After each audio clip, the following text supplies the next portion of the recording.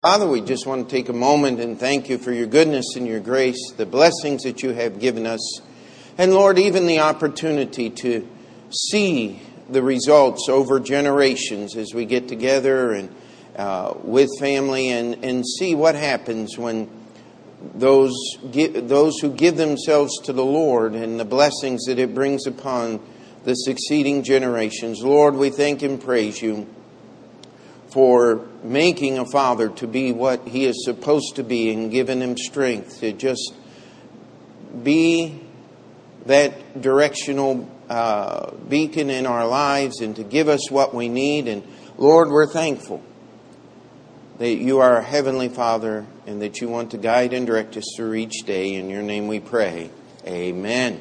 Because Psalms is the book, plural, and each individual psalm is simply that. These are the songs of Israel, and this is a psalm of David, Psalm 11, only 7 verses, and let's just read through the entire psalm and then just walk through it. In the Lord put I my trust. How say ye to my soul, flee as a bird to your mountain? For lo, the wicked bend their bow, they make ready their arrow upon the string, that they may privily shoot at the upright in heart. If the foundations be destroyed, what can the righteous do?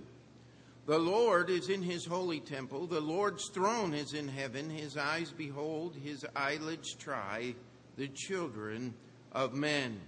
The Lord trieth the righteous, but the wicked and him that loveth violence his soul hateth.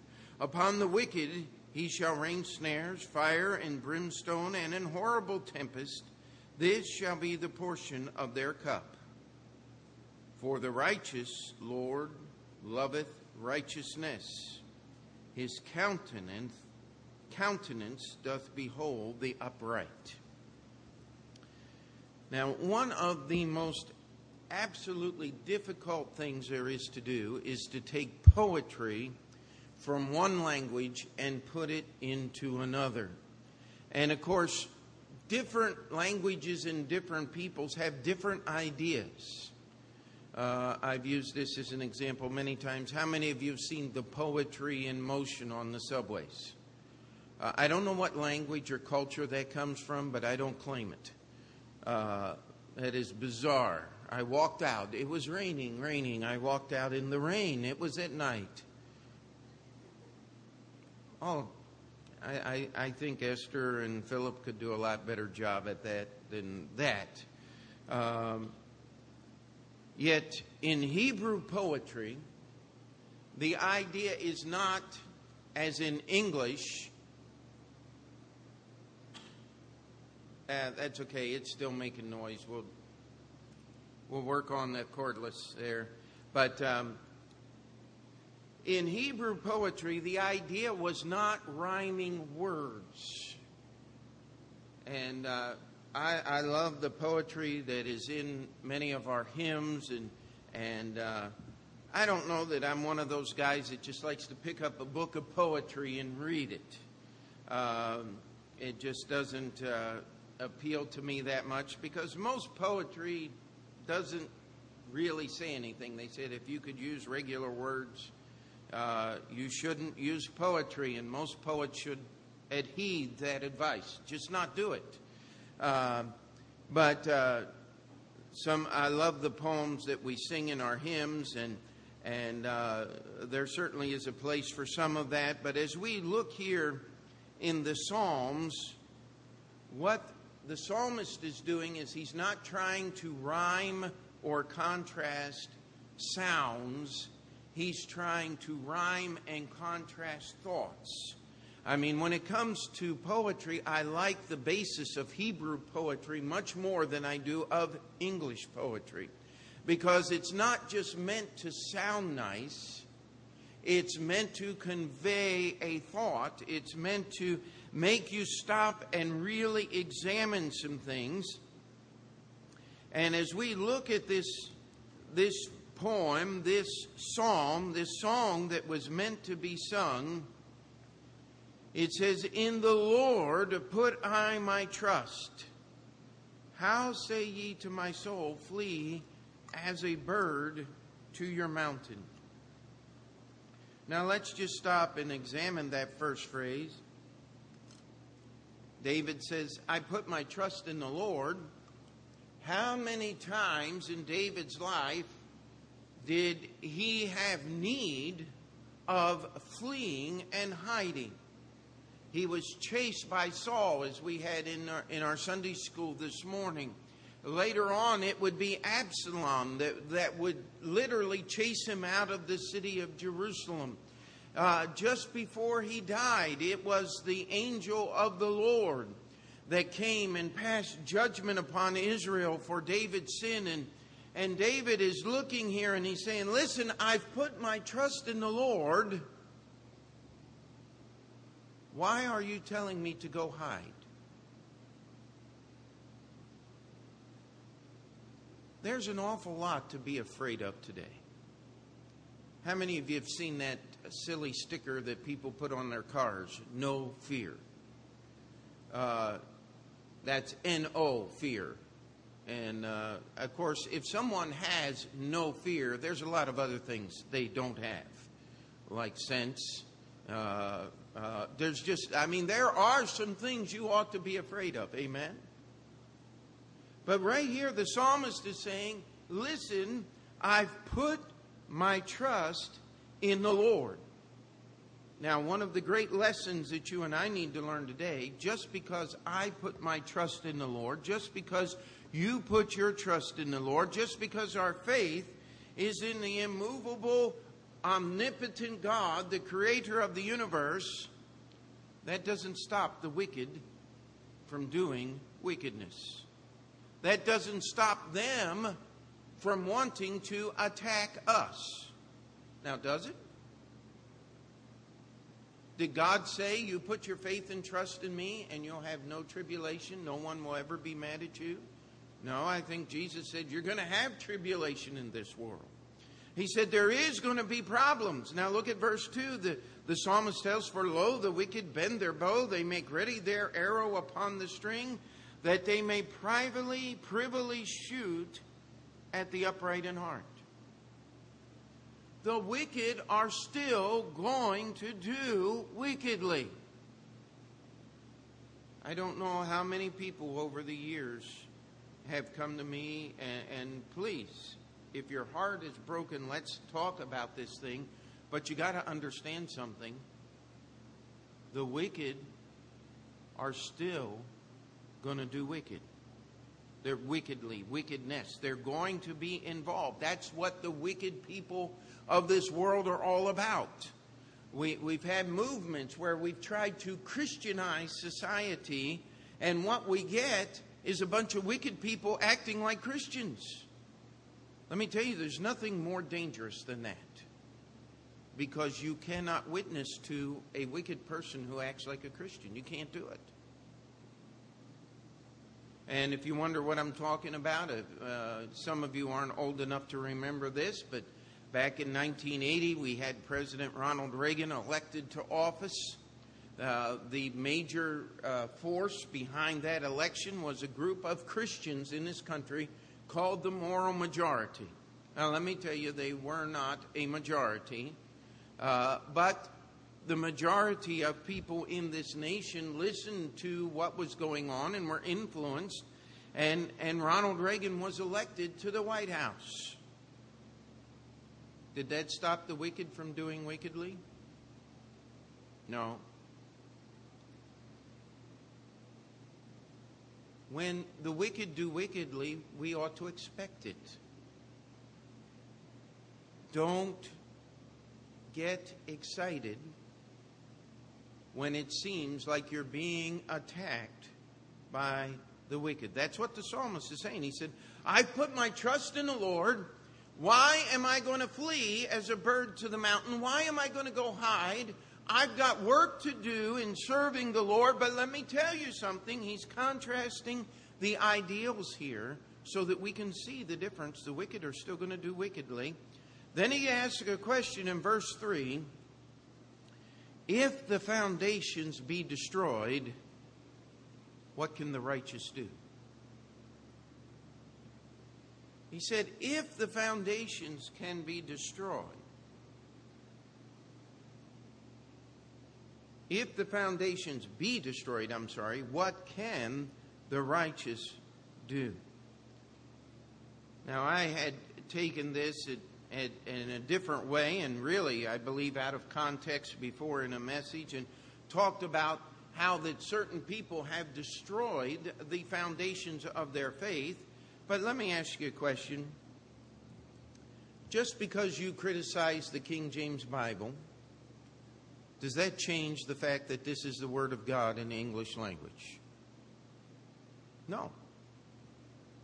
But let me tell you something. There's not a handful of Bible colleges, and when I mean handful, I'm talking about 5 or 6 in this country, of real bona fide Bible colleges. There, praise the Lord, there is many local church institutes that still believe the Bible is the Word of God. But when you talk about major Bible colleges, there aren't very many. That's a foundation. But just because this group of people doesn't believe it does not destroy the foundation. Amen? But you know what? You're going to have a hard time talking to those people that believe that. Because the foundation of everything we believe is in a literal understanding of the words of this book called the Bible. If you meet someone who refuses to accept that, let me tell you something, you can't witness to that person effectively, because you're just going to be passing in the hallways. It's like going to, how many of you have ever seen one of those sword fights? They have 2 people and you're supposed to engage, and they have those fancy little costumes on and all this. And I'd always thought, man, I think I could do that. And then I wake up in the morning and said, boy, I'm glad I never tried. But the simple thing is, when you have a competition going on, the idea is to cross swords to make contact. It would really be stupid if they said, let's go, and the one guy turns around, starts fencing in the air this direction, the other guy starts fencing in the air in that direction. If you have nothing that you can agree on, you can't have conversation. But that's not what this verse is talking about. What this verse is talking about is the foundation of the person of God cannot be destroyed.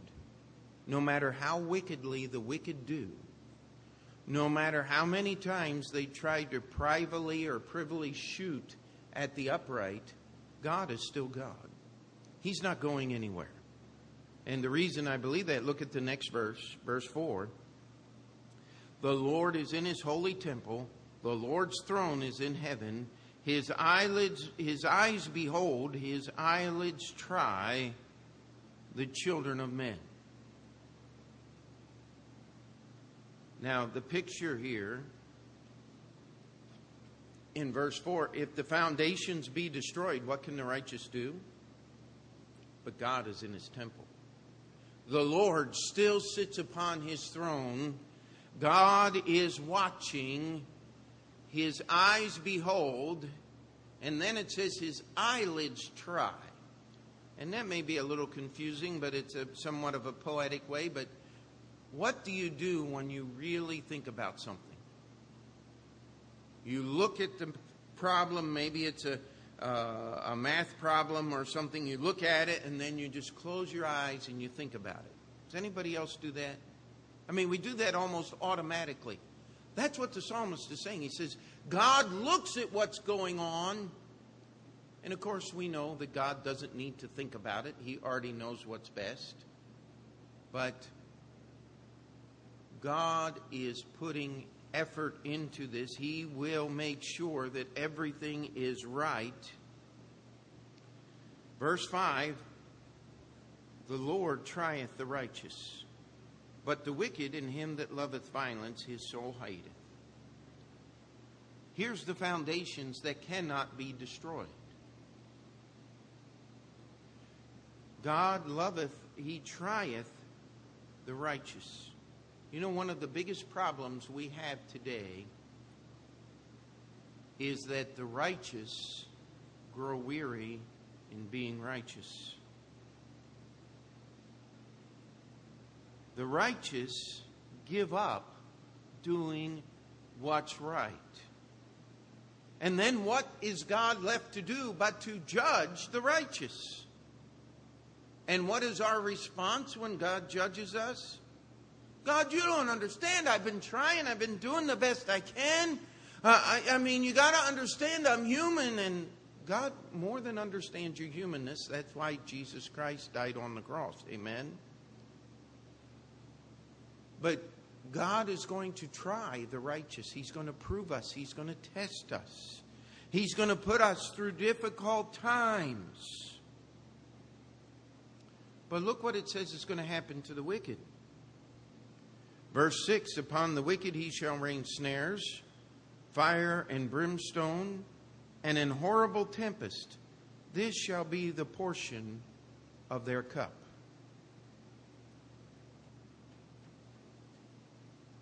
How many people who are not living for God live half their life looking over their shoulder to make sure something they've done in the past isn't catching up with them? Could I tell you almost all of them? Snares, fire, and brimstone. They used to accuse the old-time preachers of being fire and brimstone preaching. Well, right here the psalmist says that God is going to bring this into the lives of those that do not serve God in an horrible tempest. Now, how many people do you know that have talked about the storms in their lives and the difficulties and having to go through great problems in deep waters because of sinful choices that they have made in their lives? I mean, just pick up the newspaper. Take a look. It happens.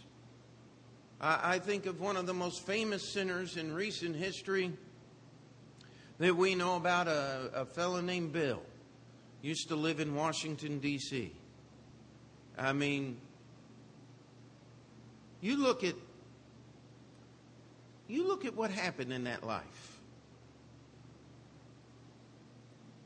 You know what his great legacy is? He was the second president impeached in the history of the United States. The first president was impeached because he was trying to bring peace and reconcile the South after the Civil War to the North. The second president was impeached because he had no self-control. He had no moral standing. I mean, it's going to be in all the history books. And horrible tempest. The only president in the history of the United States that had to raise a defense fund, a legal defense fund that he advertised everywhere. People, please send me money so I can defend myself in court.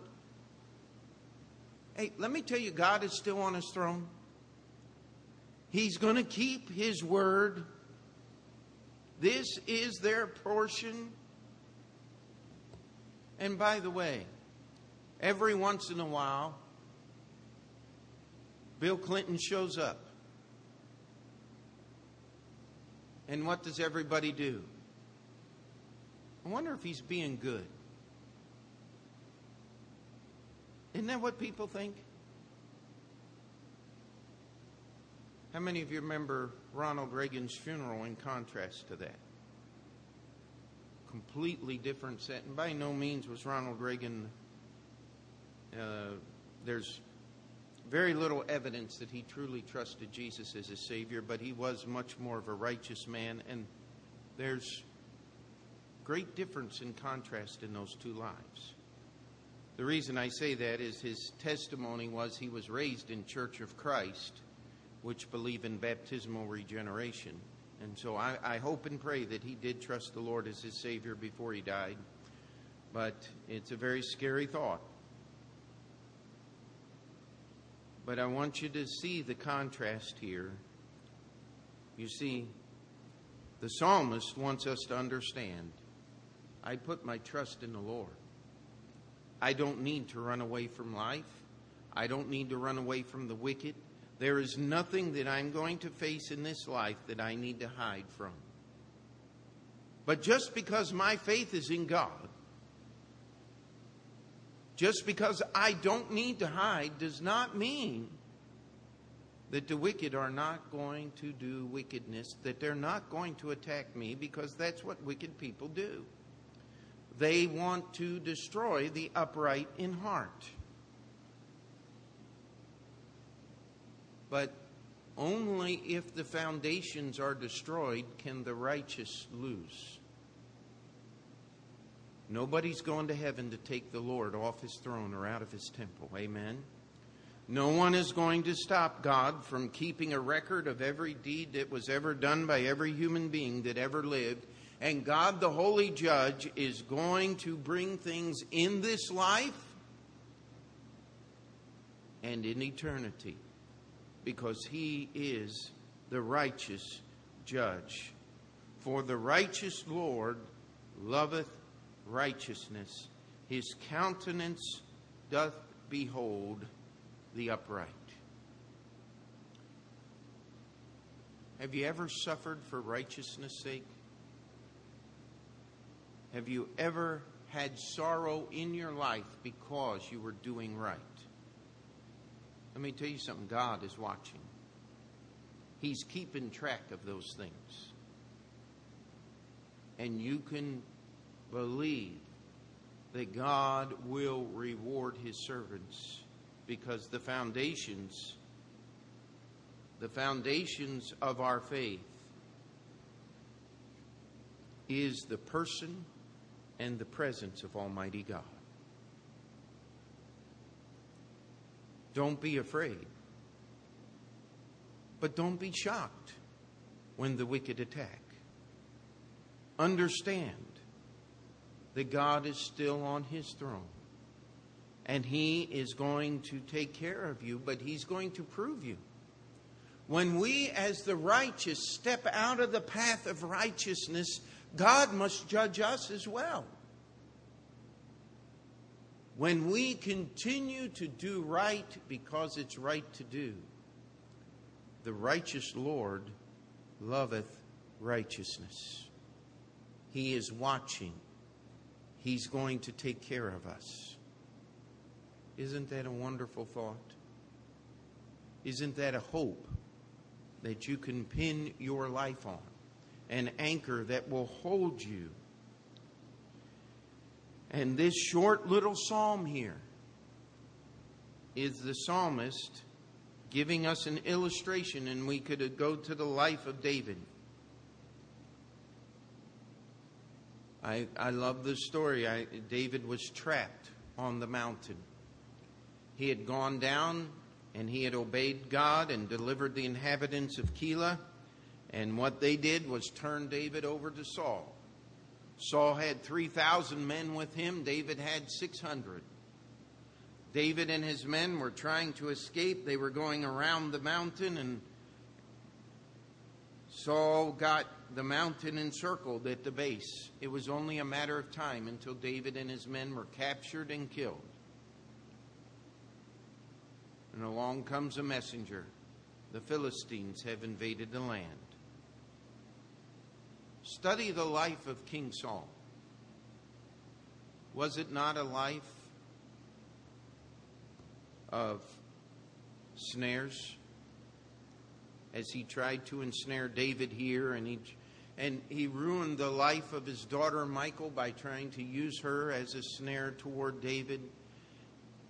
His entire family was destroyed. Jonathan would go and stay with his father and was true and loyal to his dad till the day of his death. But he was also loyal to David until the day of Jonathan's death. How do you do that? Jonathan's life wasn't very happy, I'll promise you that. David saw all of these things. That is the portion of their cup. Why would you want the world when you can have the Creator? He's watching. He's going to try you. He's going to test you. But when He sees righteousness, He's going to love you and bring you through the difficulties of this life. He is keeping records. This is the psalm. Now, we could go through David's life and we could say, you know, David did a lot of rotten things in his life now, didn't he? But God judged David as a righteous man. And God rewarded David in a very special way. And when the Messiah sits upon the throne of David, is the throne He will sit on. He will identify Himself, and did when Jesus was here on earth, as the Son of David. I don't think there's much higher honor than that in all of mankind. Why? Because David put his trust in the Lord. And we're going to see things happen that none of us want to see. Keep your trust in the Lord.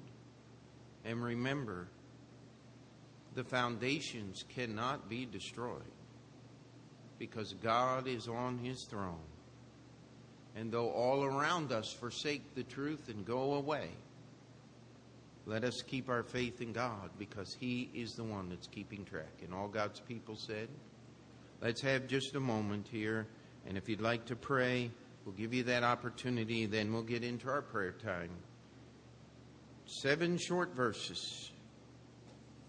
Put your trust in the Lord.